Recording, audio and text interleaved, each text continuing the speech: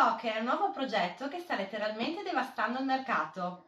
Ha fatto 20x nel giro di 2 giorni. A te piacciono i piedi? Ma tu hai preso il NFT dei piedi? Ragazzi, se siete dei veri feticisti, trovate il link sotto in descrizione. Se non lecchi i piedi, godi solo a metà. Seguici per saperne di più.